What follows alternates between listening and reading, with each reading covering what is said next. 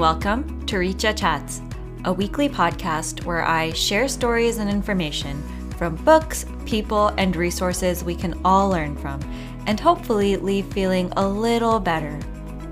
How is everyone? I hope you guys are doing really well, and I look forward to this every week. Last week, I shared a glimpse into some of the challenges people of different backgrounds are facing. And then I talked about feeling not good enough, judged, and the thoughts that arise when one is in this liminal space of uncertainty. This week's episode is about believing in yourself even when times are tough. Everyone has a few winter seasons in their life, and hopefully this episode will be the pep talk you need if you're going through one right now. I'll share some stories that keep me going, and I'll also share some quotes from people that I look up to, and I hope they help if you're in a similar situation. All right, without further ado, let's get started.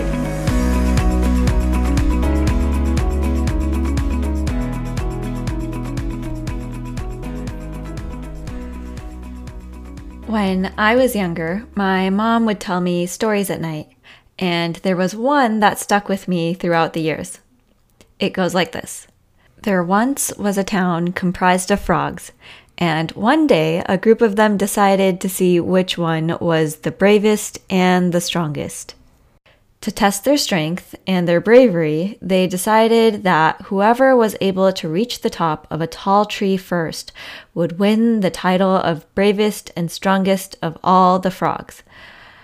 On the day of the race, the competitors all gathered, and so did a bunch of frog spectators.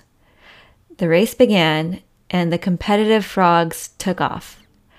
However, one of the frogs in the race couldn't hear. As the frogs began to climb higher and higher up the tree, the voices of their frog friends turned from curious to discouraging. They shouted at the frogs and told them to come back down and that it was too dangerous. Slowly, one by one, the frogs decided to agree with the voices coming from the bottom, and they began to come back down. All of them came back down except for the frog that had difficulty hearing. This frog saw the people below him, but he thought they were cheering him on instead of dissuading him. So this frog keeps going and ultimately reaches the top of the tree and earns the title of bravest and strongest frog. The moral of the story is that sometimes we do things that are hard and new to us. Along the way, people might discourage us or make us feel like we can't do it. But the story shows us that other people's opinions don't determine our potential unless we let it in. In fact, the story shows that those who don't internalize what others say are the ones that end up eventually succeeding. Sometimes I feel like I need these stories more as an adult than I did as a child.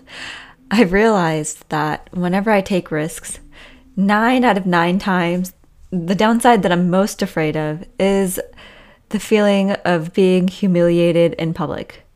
I don't really have 9 risks I'm taking. I'm just rounding up to the nearest 9. But what I've learned and continue to remind myself is that sometimes when we're doing something hard, others that are on a different life path might try to dissuade us or give us reasons for why it won't work. And when that feedback isn't constructive or helping me get to where I want to go, it's important for me to remember that what others think doesn't matter. And so I have to remind myself to tune it out. There's a quote by Lao Tzu that goes perfectly with this topic. It goes like this: "Care about what others think, and you will always be their prisoner." I'll say it again. Care about what others think, and you will always be their prisoner. This quote, along with the fictional story, are both really good examples and really applicable to our society today, because a lot of times the judgment that society deems on people isn't based on seeing people as limitless beings or even based on what that person is truly capable of.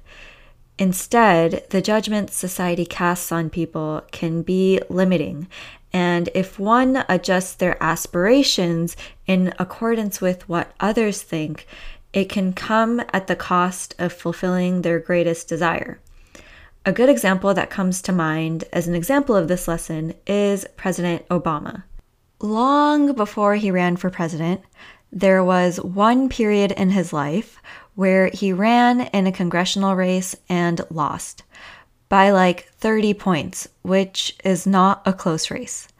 And when describing this period in his life, he said, quote, "Don't underestimate the public humiliation of losing in politics," end quote. And he basically goes on to emphasize the emotional impact of that rejection and that the loss was really hurtful. After that election, financially, he wasn't doing so well. Emotionally, he was feeling down. And so to pick his spirits up, he goes to the DNC. I know we have international listeners, so the DNC is the Democratic National Convention, which is this huge convention for one of the major political parties in America. And the convention that year was held in Los Angeles, California. So he flies out there and he goes to rent a car to get to the DNC, and his credit card is rejected. He eventually gets the money to rent the car, and then he gets a pass for the DNC. But the pass he got was basically useless. Like, according to President Obama, the pass they gave him back then was basically one that just allowed him to walk up and down the halls.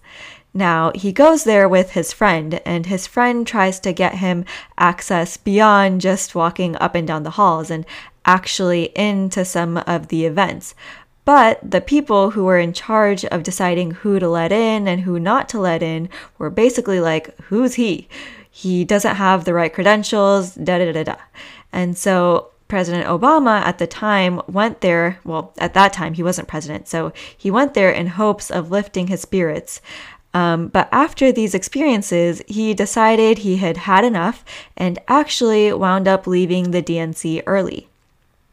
At that point in his career, he started reconsidering a political career altogether. Thank goodness he didn't give up, because this experience I just mentioned was 4 years before President Obama gave that speech at the DNC. The powerful, transformational speech that brought him to the forefront of the nation's attention and ultimately gave him the recognition he needed for his presidential run. It's stories like this that remind me others might not see your worth or potential, but in these times, you have to keep going, and what will define the outcome of your life is that you know your worth. Actually, I have moments of feeling doubtful or uncertain in my own life from time to time, and I tell myself this mantra, which goes, know your worth, Richa, know your worth. And then, what's my worth? More than I think it is right now. That's a good place to start. And lastly, as I was preparing this episode, I came across a quote on Hillary Clinton's Instagram, and it goes like this, quote, "So many young people, and disproportionately young women, begin to doubt themselves. You start to worry that you're not smart enough, you're not good enough, and I'm here to tell you that you are." End quote. Now, that quote is the perfect way to bring this episode to a close. I hope you found this episode meaningful, or that something from this episode resonated with you. It's my honor to have you as a listener, and if you know someone who can benefit from hearing this episode as well, invite them to our growing family of listeners and to submit ideas for the podcast. Also, if you have a topic you'd like to have discussed, send me a voice message through the link below. I'm here to listen. You can also send me a message on Instagram, and I'll leave a link to both below. I'm looking forward to next week's episode. Until then, take care, and I'll see you next time on Richa Chats.